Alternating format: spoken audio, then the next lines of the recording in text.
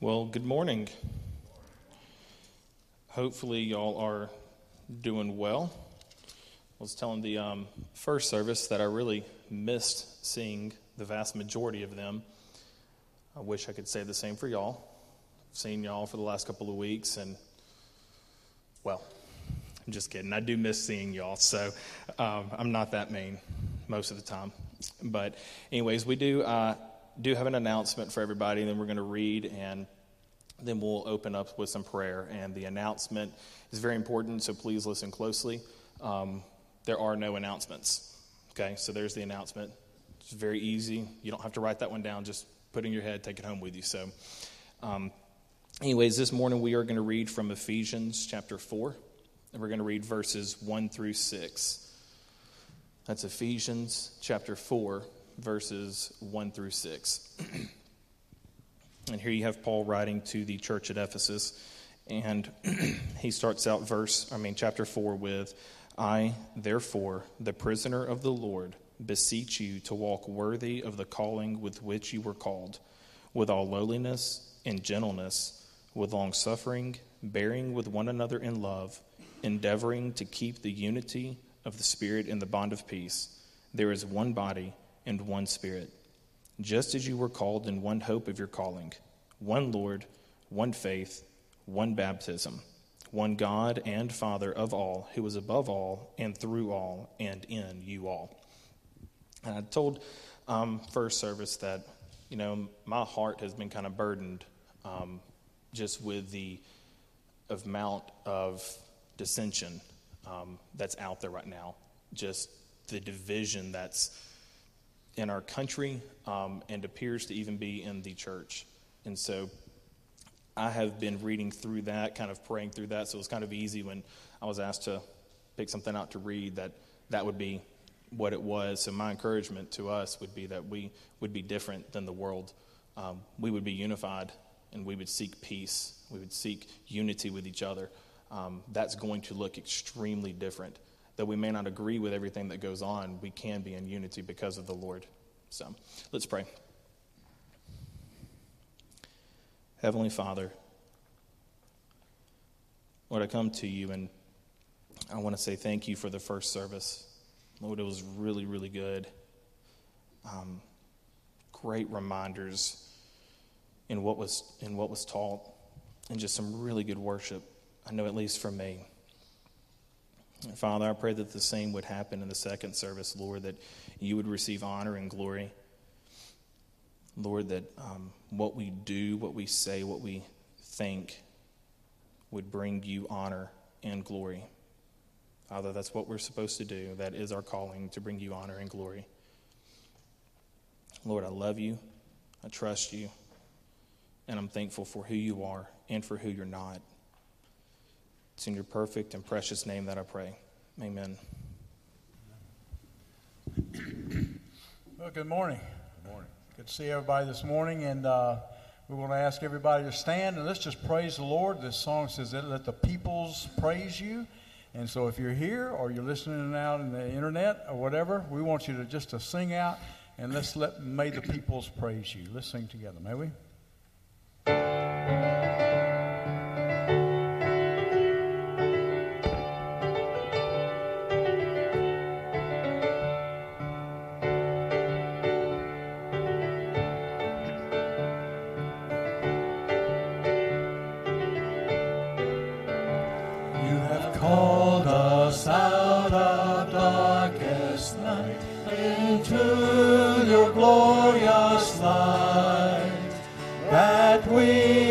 Sing the wonders of the risen Christ.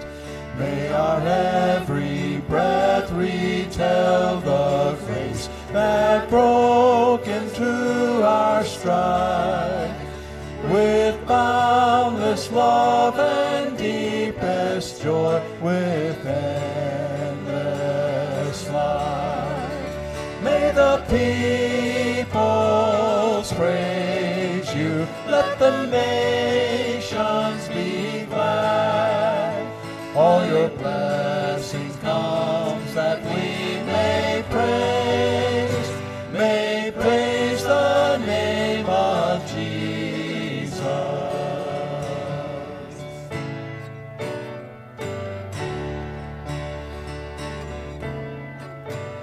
All the earth is yours and all with it. Each harvest is your own.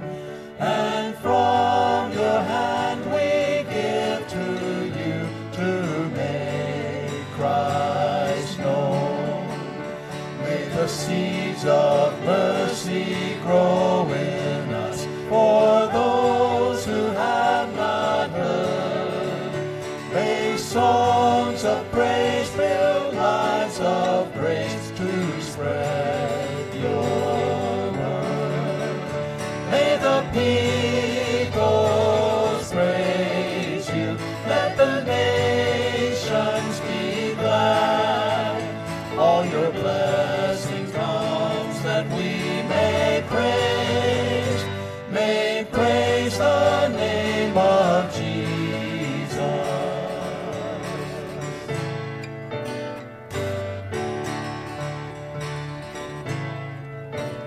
Holy, holy privilege to declare your praises and your name to every nation, tribe, and tongue. Your church proclaim. May the peoples praise you. Let the nations be glad. All your blessing comes that we may praise the name of Jesus. Holy, holy is the Lord Almighty. Worthy, worthy is the Lamb who was slain. Holy, holy is the Lord Almighty. All creation praise your glorious name. May the people praise you. Let the nations be glad. All your blessing comes that we may praise the name of Jesus. May the people praise you. Let the nations be glad. All your blessing comes that we may praise the name of Jesus.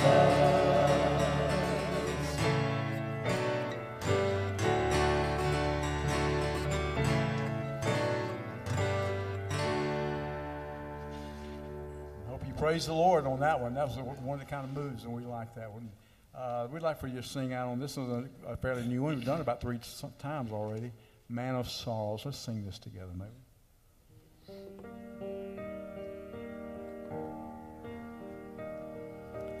Man of sorrows, Lamb of God, by his own betrayed,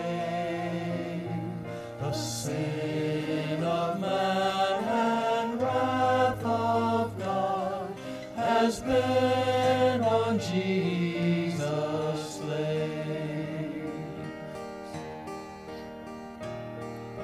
Silent as he stood accused, beaten, mocked, and scorned, bowing to the Father's will, he took a crown of thorns. Oh, that rugged cross, my salvation, where your love poured out over me. Now my soul cries out, hallelujah, praise and honor unto thee. Sent God's own Son to purchase and redeem and reconcile the very ones who nailed him to that tree.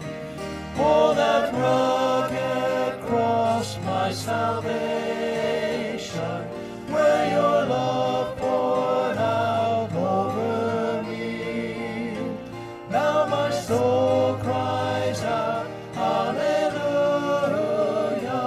praise and honor unto thee.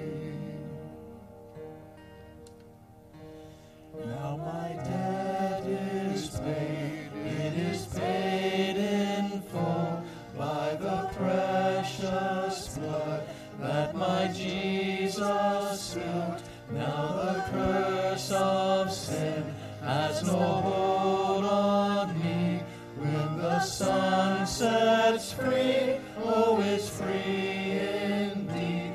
Now my debt is paid, it is paid in full by the precious blood that my Jesus spilled. Now the curse of sin has no hold on me. When the Son sets free, oh, it's free indeed. Oh, that rugged cross, my salvation, where your love poured out over me. Now my soul cries out, hallelujah, praise and honor unto thee. See, the stone is rolled away. Behold the empty tomb. Hallelujah, God be praised. He's risen from the grave. Oh, that rugged cross, my salvation, where your love poured out over me. Now my soul cries out, hallelujah, praise and honor unto thee. Praise and honor unto thee.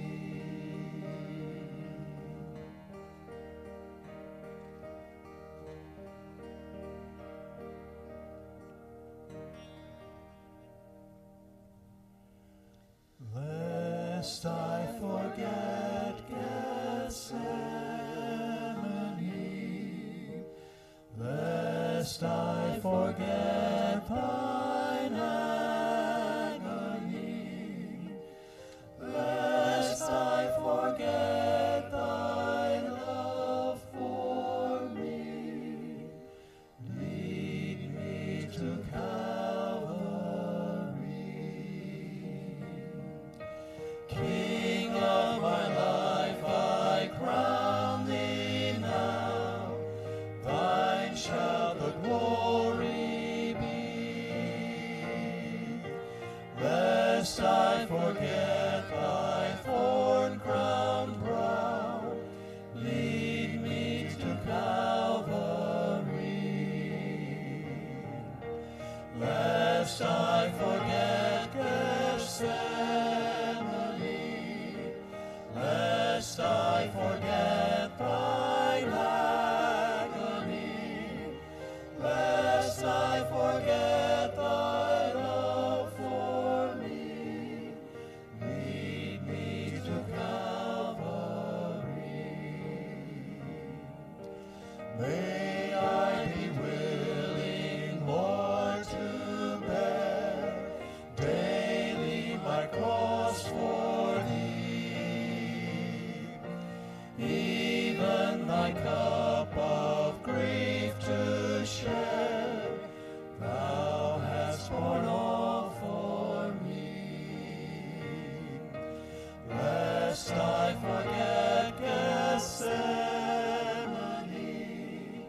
lest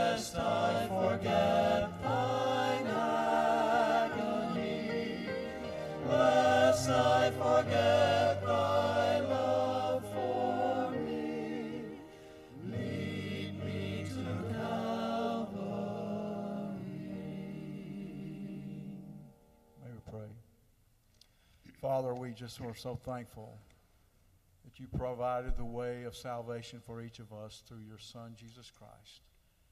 Dying on a cross, Lord, that was the victory. It's the fact that our sin was paid for. And then victory over death with your resurrection.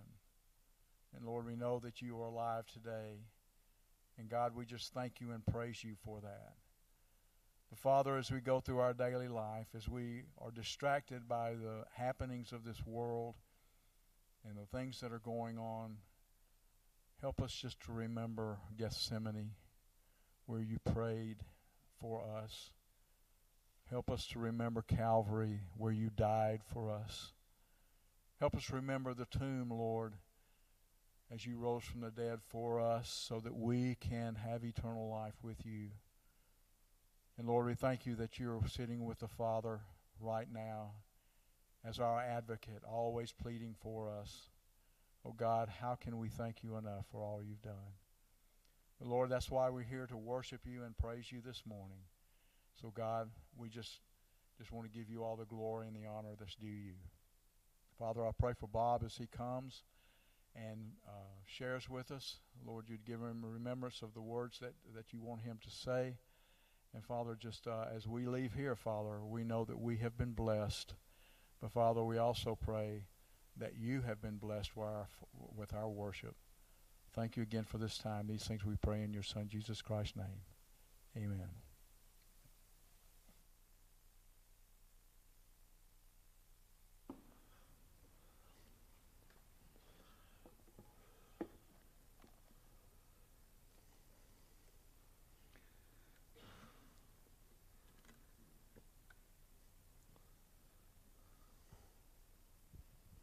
I didn't have a cup holder in the first service. You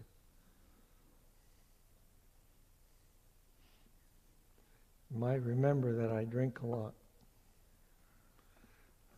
I should have told George when he came up and drank out of my cup that I was tested positive for the coronavirus. Okay, got my mouse here.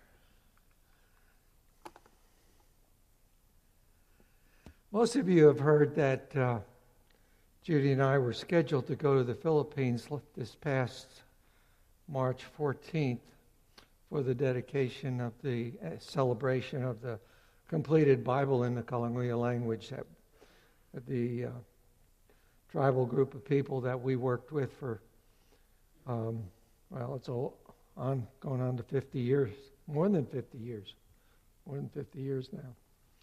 The Bible was supposed to be finished by the end of this past March, but due to the virus breakout, of course, everything changed at that point. The Bible pages were printed before the businesses had to shut down in Manila because of the virus, but the binding of the Bibles had just begun at that time, so that's where it left. We just recently have gotten news that the Philippine Bible Society, where we're having our Bibles printed, has reopened, but with only 50% of the workforce to complete the binding of our Bibles. And so they've given us a new target date of the middle of August. So we'll see what happens. But at the present time, the Philippine government is not even allowing its own citizens to come to the Philippines from other countries. So consequently, there's nothing that leads us to think that we're going to be able to get back there anytime soon. So we'll just sit tight and wait until the Bibles have been delivered, and then we'll make plans on returning back to the Philippines for the dedication. In the meantime, we're working on the Kalanguya Songbook with some 260 songs for reprinting, adding some new songs written by some of our Kalanguya believers. And now, after that's finished, the next project will be getting all our existing commentaries revised for reprinting. Thanks to the communication technology that we have these days, we can continue to be a resource to our Kalangui translation team and also the church leaders whenever issues come up, there's problems come up, because we have email, Facebook, messaging, and even video conferencing.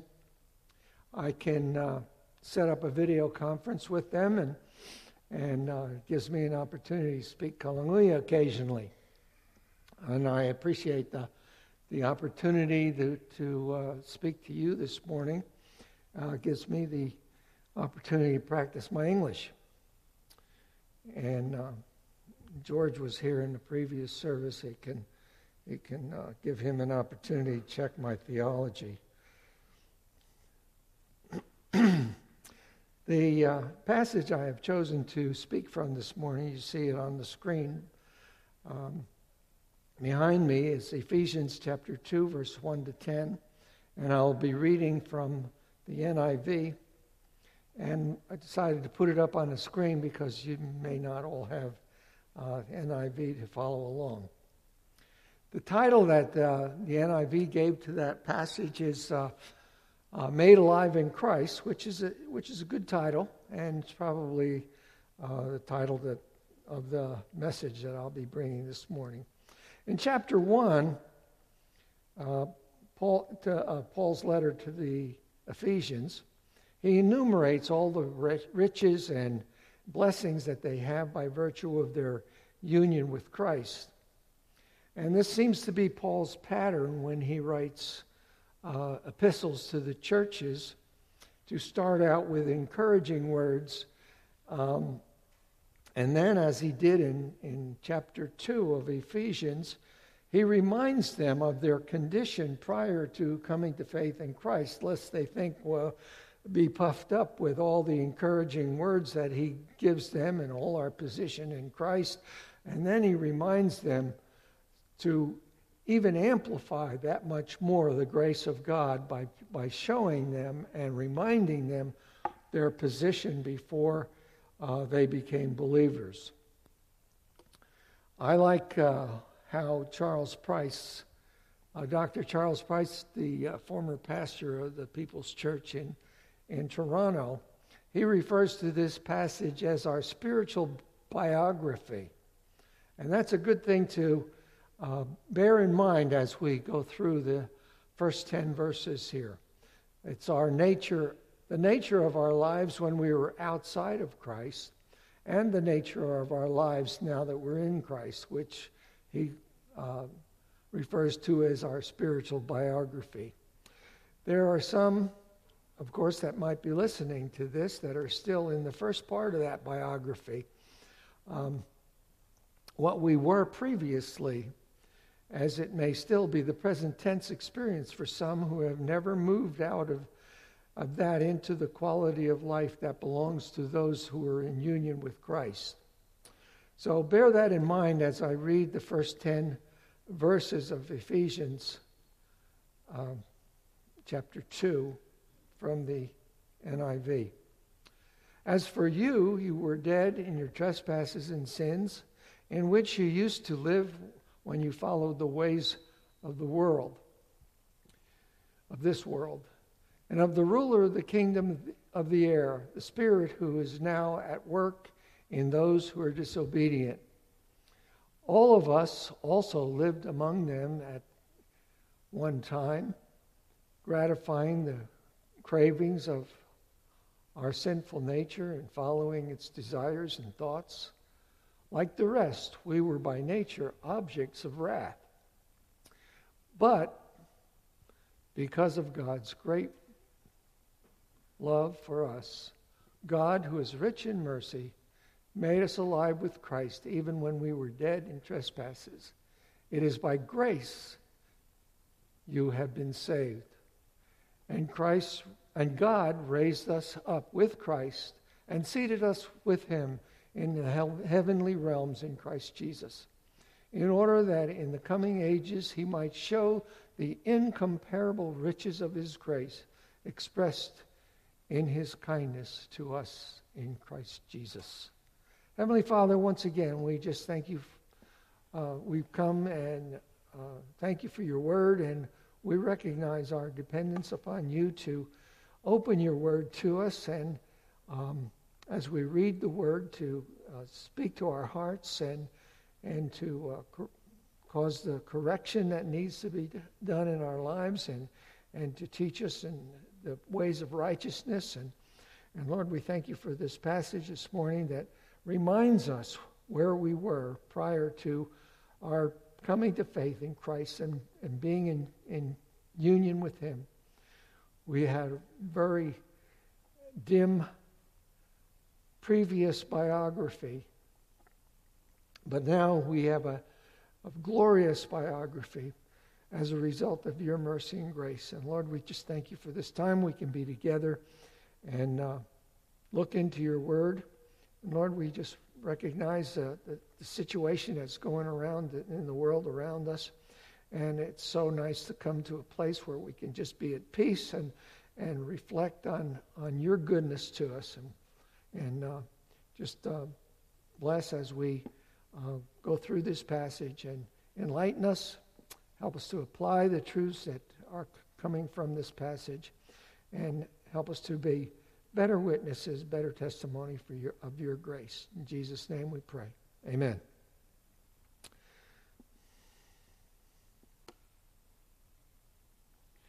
Addressing the Ephesians, Paul says, "As for you, you were dead." This was a real difficult concept to get across to our Kalanguya people in the Philippines, that you can be dead while you live. Here's a group of people who didn't even have a written language when we went there. They had a worldview that was totally contradictory to even science, any scientific things that any supernatural things that would happen, or any things in nature that would happen. They used mythology to define things. Their cosmology was that the earth was flat, held up by 4 posts. And when I tried to teach them that the earth is rotating around the sun, well, they thought that the earth rotates around the earth. I mean, the sun rotates around the earth. It comes up, goes down. We say that the sun comes up and it goes down. But just to understand their worldview, understand how they look at even life and the issues that are engaged in that, and how they view themselves as human beings. And so it was a very difficult concept to get across to them, because it sounds like nonsense unless you refer to the fact that there's 2 different kinds of life and there are 2 different kinds of death.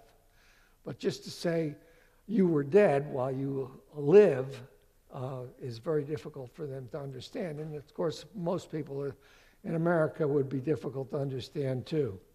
There is something more to life than just the physical part. The New Testament refers to humans as being 3 parts: body, soul, and spirit. However, according to the Kalanguya worldview, human beings only have 2 parts. They have a body and a soul spirit, like a composite, which they believe is the same as with regarding animals. They didn't really see that the parts of them as humans and the parts of animals was any different. It was to these people that we had the responsibility to inform them that they were dead in their trespasses and sins, in which they were living following the customs that were taught to them by Satan, the enemy of the Creator God.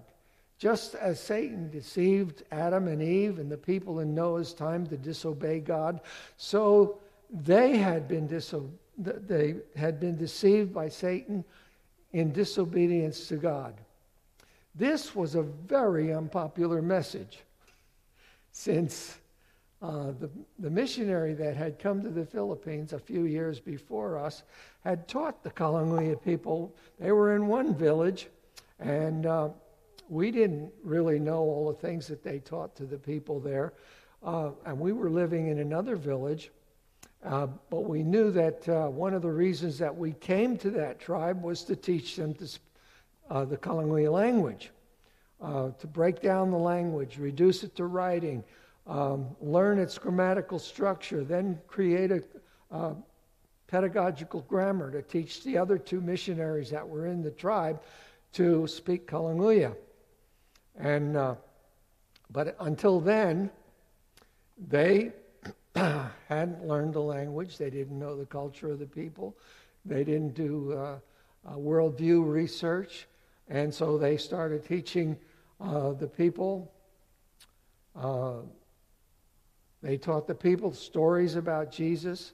They taught them in English. They found somebody that had gone to high school in the lowlands and had learned some English. And so he could speak English, interpret for the teacher or the missionary that was speaking in English. But he's running his understanding of what the missionary is saying through his cultural worldview. And it comes out very skewed, as you will see in a minute. So he was teaching them stories about Jesus in English through an interpreter and told them that if they believed in Jesus, that they would have eternal life. But since the Kalanguya people only had one meaning to life, which was the force that animates the body, the interpreter told the people his understanding of what the missionary was saying, that if they believed the stories the missionary told them about Jesus, that they would have long life. Well, anybody wants to live a long time, so there was a big people movement. Everybody wanted to hear the stories about Jesus and believe in the stories about Jesus, and they would live a long time. In fact, they initially told me when I communicated the fact that they were lost, separated from God, and guilty and deserving nothing but God's wrath and judgment, and they said that must be a different religion. And that I was teaching other than the missionary that had been teaching them. And in a sense, it was a different religion. Because unless the gospel of grace is presented in the context of man's separation from God, so guilty, so helpless, so deserving God's wrath and judgment and punishment, that people cannot understand the true significance of the life, burial, and resurrection of Jesus Christ, especially if they have an unbiblical worldview of what makes human beings different than animals. 1 Thessalonians 5:23 indicates a definite distinction between the soul and the spirit. It says, "May God himself, the God of peace, sanctify you through and through. May your whole spirit, soul, and body be kept blameless at the coming of our Lord Jesus Christ." And you may ask, well, how can you translate accurately into Kalanguya if they don't have separate words for soul and spirit? It says, and I have to translate this. Well, the trick is to borrow a word from another language that is a little more sophisticated in the Philippines and has two words. Then we use the word and make an explanation of how that word is used. So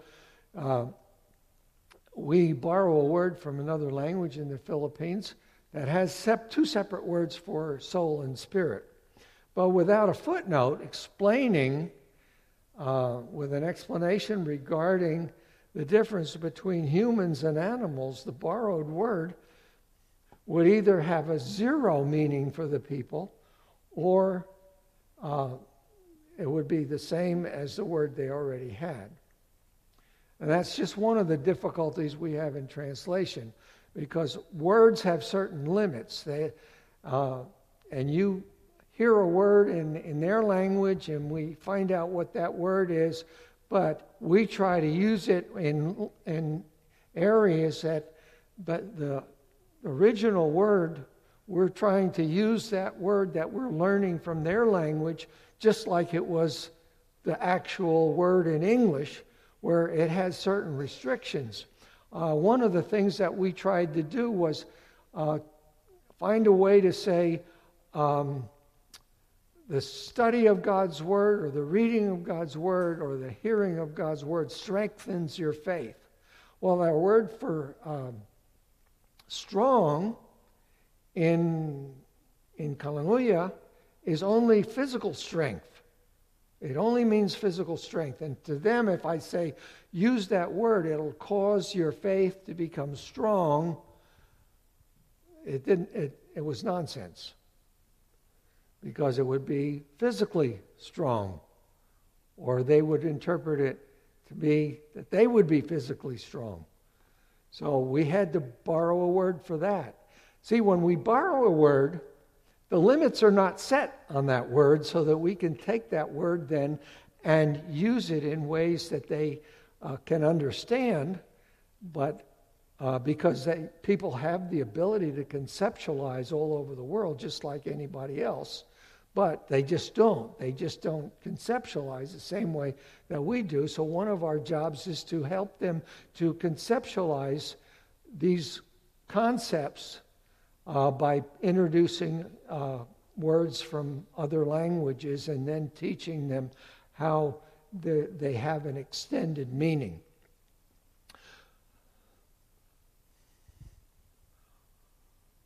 We all have physical bodies, and of course they come in various sizes and shapes, and we usually try to take good care of them. We have a soul, which is the life that inhabits the body. It's our mind, our will, and our emotions. And we generally try not to do anything foolish that would separate the soul from the body, otherwise we would be dead. And that's why we don't cross the street without looking left and right. And we often tell our kids, look, when you cross the street, be sure and look up and down. Well, do we really mean that? My mom used to tell me that, and I said, oh, okay, Mom, I'll be sure and look up and down. And well, my mom's German. She said, don't be a vice guy. But see, we understand that. You mean look left or right. But as a kid, I had an unusual, annoying ability to get double meaning out of everything that people would say. And I got a lot of trouble in school by doing that to the teachers. I always used to come home with 3s on my conduct report. And my father would say, what's this? And I came home one time with a 98. And my father would say, what happened to the other 2 points? He's German. We're German. You don't get 98, you get 100%. And then I brought home another math quiz, 100%.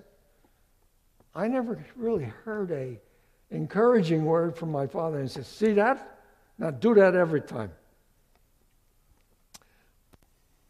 Now where was I going with that?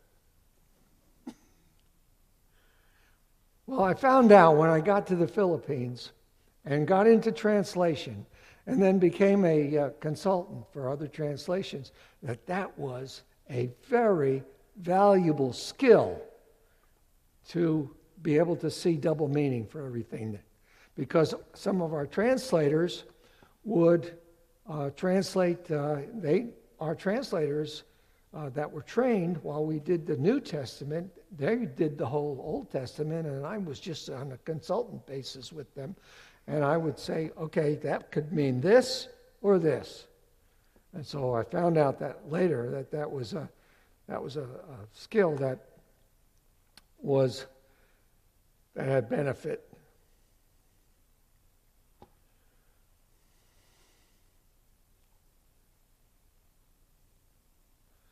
Verse 1 Thessalonians 5:18 indicates the distinction between the soul and the spirit. May God himself, the God of peace, sanctify you through and through. May your whole spirit, soul, and body be... Oh, I already read that, didn't I? So,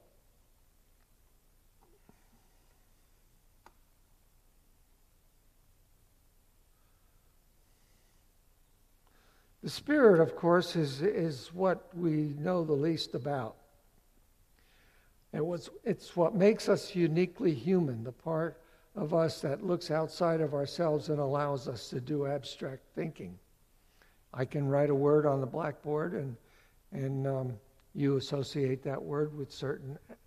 That's abstract. You can associate that word, but animals can't do that. And then ask questions that animals would never think of. Questions like, where did I come from? Where am I going? Why am I here? What is the meaning of life? So we use things like this to illustrate the things that animals could not do and what humans could do. If I write a word on a board and they learn that word and they can associate it with something, and of course dogs can associate words that you give as a command with a certain object. My border collie, she knew the difference between a frisbee and a ball. And I'd throw the frisbee a few times, and actually she liked playing ball a whole lot better than playing frisbee. So she would run in the garage and go get a ball and bring the ball back. And I would say, no, go get the frisbee. Well, she'd go get the frisbee. She knew the difference between if I say go get the ball, she have a ball and a frisbee. So they can do that, but they can't do abstract thinking. It is the part of us, that spirit is the part of us by which we can know and experience God. Plants are alive, but they only have physical life. Well, here's another problem. The Kalanguya don't believe plants have life. So if I say, that tree's dead, no, it's not. And it was never alive. See, their word for life means that which animates the body. Animals not only have physical life and an animated body, but they have a soul. The components of personality, mind, will, and emotions. Animals can learn a lot of stuff. Humans, however, are unique in that we have a soul, a spirit, and a body. We alone have the capacity to know and experience God. And when God created man and woman, he placed them in the Garden of Eden. He told them they could eat of every tree except one. They were not to eat of the tree, the knowledge of good and evil. And God said, the day that you eat of it, you'll die. But they did eat of the tree, and when they did eat, they died. But how did they die? There weren't two corpses at the base of the tree. They didn't fall down dead physically. They died spiritually.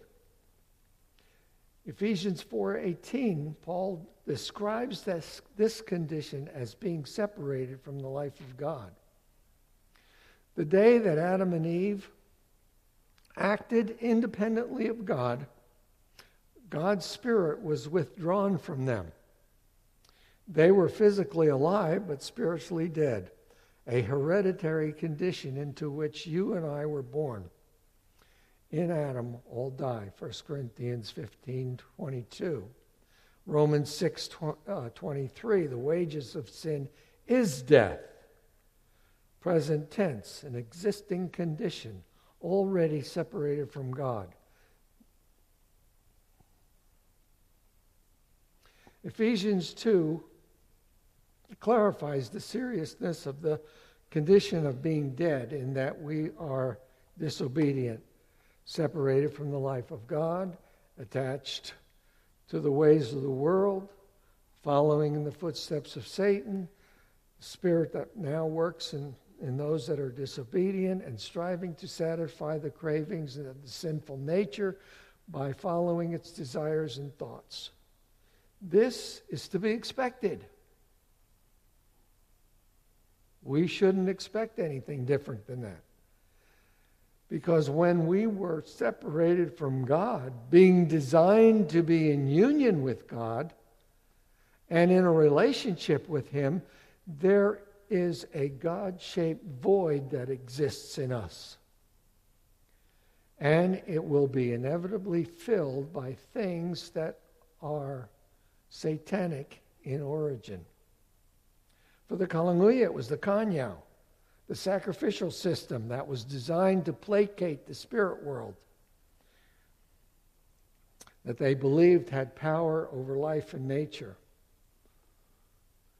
When God created all forms of life, animal, vegetable, and human, He placed in them a governing force that would enable them to function in accordance to the purpose for which God had created them. God created vegetable life, and He also created seasons, which He told to Noah after the flood, saying, as long as the earth endures, seed time and harvest, cold and heat, summer and winter, day and night will never cease. Genesis 8:22. When God created animals, He gave them something we call instinct. So He created the vegetable life, and there were seasons.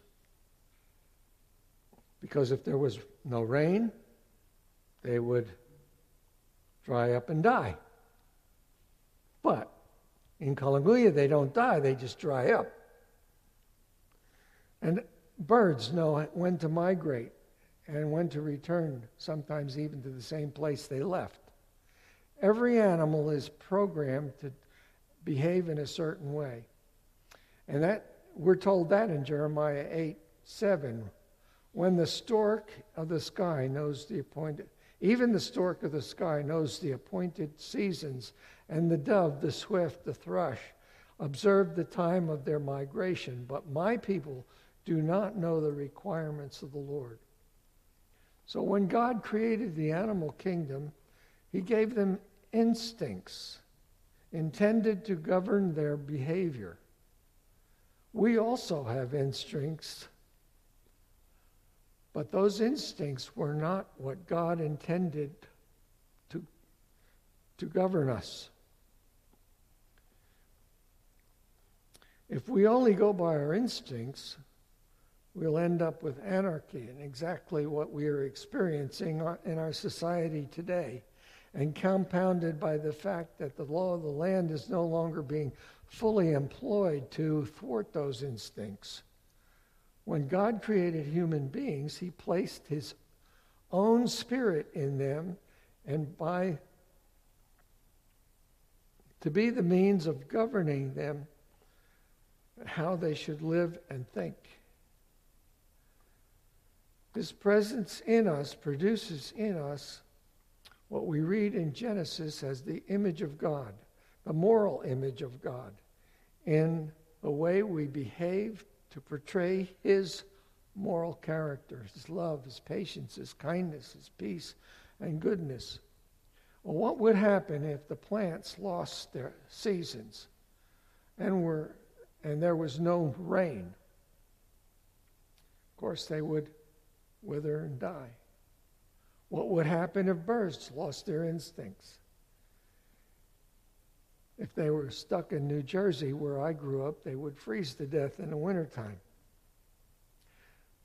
What happens if a human being loses the Spirit of God?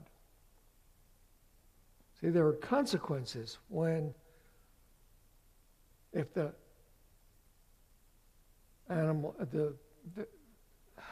plants lost the seasons. There are consequences if birds lost their instincts. But what happened when man lost the Spirit of God? The answer is he doesn't know how to behave. Paul's reasoning is that the consequences of being dead spiritually, like plants losing seasons and animals losing instincts, we don't know how to live as we were intended to live. And so we follow the ways of the world, live according to the rulers of the world. The spirit that is now working in those who are disobedient, gratifying the cravings of our sinful nature and following desires and thoughts, we are disobedient. It is not what we do that is the real problem. It is what we are in our condition of separation that is the cause of what we do. If we only engage in some sort of behavioral modification that makes us a better person, it has got to be understood that we are still spiritually dead. And a lot of people want to think that somehow God's merciful and he's going to overlook some things if they try their best.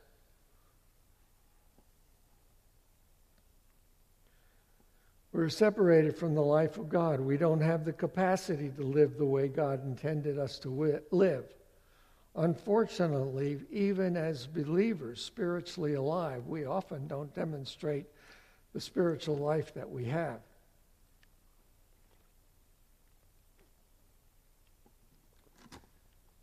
And here, in that first verse of Ephesians chapter 2, Paul says, we were dead. As believers, is what we are, what we were. For some, that is still the way you are. Living according to your own natural desires and disobedient, still in rebellion against the purpose for which God created us. Verse 3, all of us also lived among them at one time, gratifying the cravings of our sinful nature and following the desires and thoughts, its desires and thoughts. Like the rest, we were by nature objects of wrath. By nature, we were objects of God's wrath. Well, we don't often like to talk about God being angry or the wrath of God. But his attributes of love, holiness, and righteousness are the reason that he is angry at sin, which violates, distorts, and destroys his purpose. In our natural state, says Paul, we are objects of God's wrath. And there's only one place where we can be sheltered from the wrath of God, and that is when we are in Christ. Outside of Christ, we are separated from the life of God, deserving nothing but God's wrath and punishment. Here in chapter 2, this is Paul's diagnosis of what we were by nature, that we were dead, we were disobedient, and we were doomed. That's what we were, past tense, regarding their condition. Now, he tells them that they are in Christ. And he starts verse 4 with a word that inspires hope. He says, but, previously objects of wrath, but because of his great love for us, who is rich in mercy. In verse 5, he made us alive.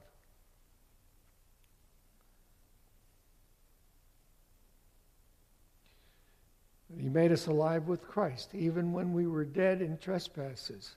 It is by grace you have been saved. What do dead people need? They need life. Although you were dead, the remedy was that you were made alive. In verse 6, and God raised us up with Christ and seated us with him in the heavenly realms in Christ Jesus. Not only were we guilty and needed forgiving, but we were dead and needed raising. Not only did he raise us by means of Christ, but he raised us up with Christ. And what that means, in other words, that the means of imparting eternal life to the believer is imparting to us Christ. When God puts Christ into the human being, the person becomes alive. This is what the gospel accomplishes in the person who puts his faith and trust in the finished work of Christ on the cross. The life lost in the garden was the life of God. But now it is his presence in us. It is the life of Christ.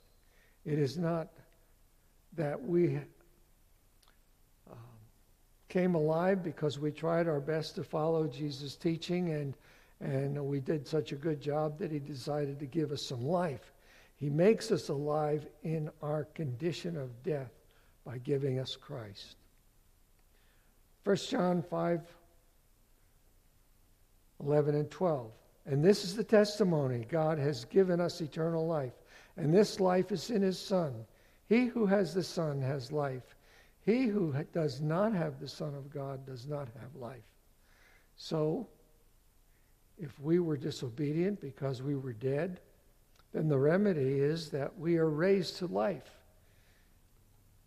to engage in good works which God prepared for us to do. Ephesians chapter 2, verse 10. For we are God's workmanship, created in Christ Jesus, to do good works which God prepared in advance for us to do.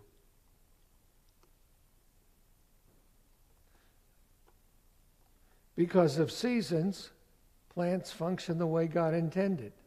Because of instincts, animals function the way God intended.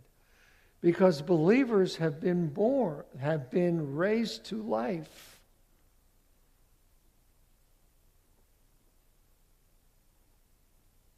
to spiritual life, human beings can now fulfill the purpose for which God created them. In verse 10, it's good works which God prepared for us to do in advance.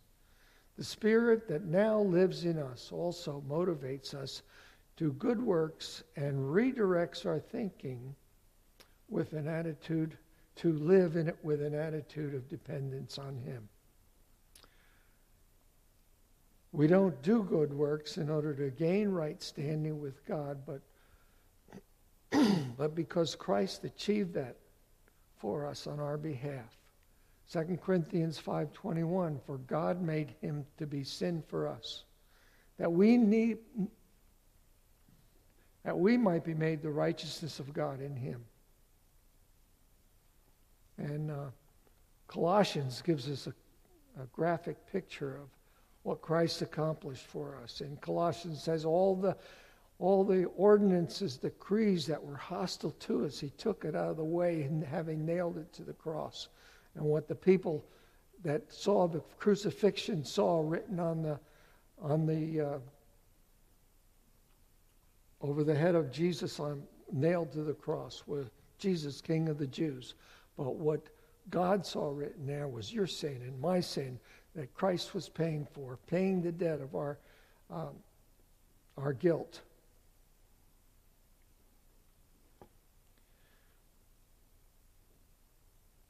And so we have right standing now with God because Christ achieved that for us by taking sin and taking our sin and giving us his righteousness. Philippians 2:13 says, for it is God who works in you to will and to act according to his good purpose. Okay? If it's God that works in us to will and to act according to his good purpose, if that's true, why is it that we still mess up and act contrary to his purpose? Paul anticipated that question and gives us the answer in Ephesians chapter 4, verses 30 to 32. And do not grieve the Spirit, the Holy Spirit of God, with whom you were sealed for the day of redemption. Get rid of all bitterness, rage, anger, brawling, and slander, along with every form of malice. Be kind and compassionate to one another, forgiving each other, just as in Christ God forgave you. Well, see, these are believers that he's referring to here. Do not grieve the Holy Spirit. And get rid of all bitterness, rage, and all those other things. This verse, along with the other verse, indicates our responsibility to do what the Spirit prompts.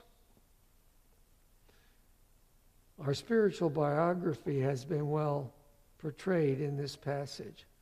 That we were dead, disobedient, and doomed as objects of God's wrath. We are now raised, redirected, and rescued because God's wrath was turned away and his justice was satisfied by Christ's death on the cross to pay the penalty of our debt of guilt as our substitute. For by grace we were saved. And we as believers, when we don't act as we're supposed to act, God's made a provision. He said if we confess our sins, he's faithful and just to forgive us our sins. And if we really understand what Christ has done for us in paying the penalty for sin and satisfying the wrath of God, and when we confess our sins, are we appealing to God's mercy or his justice? Are we appealing to God's mercy or his justice? I had the opportunity to talk to an elderly gentleman at a restaurant. He was sitting all by himself. And he seemed to be really friendly. Everybody seemed to know him in the restaurant. And I went over there and sat next to him. And I talked to him a little bit. I was wondering if he was a veteran. And he said, yeah, but it's been a long time ago. I say he's an old man. I found out he was younger than me. And I said, after we were talking in the conversation, I said to him, let me ask you a question. If you had to stand before God in judgment before God, would you want his mercy or his justice? Of course, he said mercy. And I said, I have bad news for you. It'd be too late for that. Because God's already been merciful to us by sending his son to pay the penalty for sin. And when he did that, he satisfied God's justice so that what I want is God's justice, because I can appeal to God's justice that was already satisfied by what Christ did. And he said, yeah, that's true. You know, I just want to encourage you that that's a good way to start a conversation with someone. Just say, you know, if you had to stand before God and to witness to someone, and I found that to be very effective. Just ask the question, would you want God's justice or God's mercy? And then I say, I want God's justice. And then they're really interested. And then you have an opportunity to tell them why you would want God's justice. Because by grace we're saved. Verse 8. Let's pray. Heavenly Father, we just thank you for your grace that's been demonstrated to us so graphically in the death of your Son. And that has been so well documented by the writers of the New Testament, especially Paul in Romans and in Ephesians and in letters to the epistles. And Father, we have no excuse for not understanding your grace that took and sending your Son to take our place, to pay the penalty for our sin, that we can now claim your justice as that's been satisfied, and that we are now seen righteous in your sight. And Father, we just thank you for the truth of that and the reminder of it in our lives. And Lord, that we understand that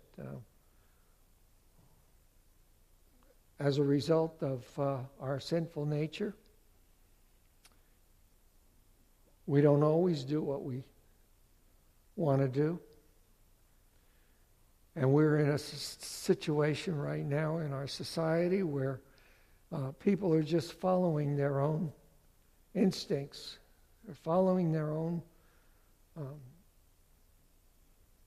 cravings and evil desires.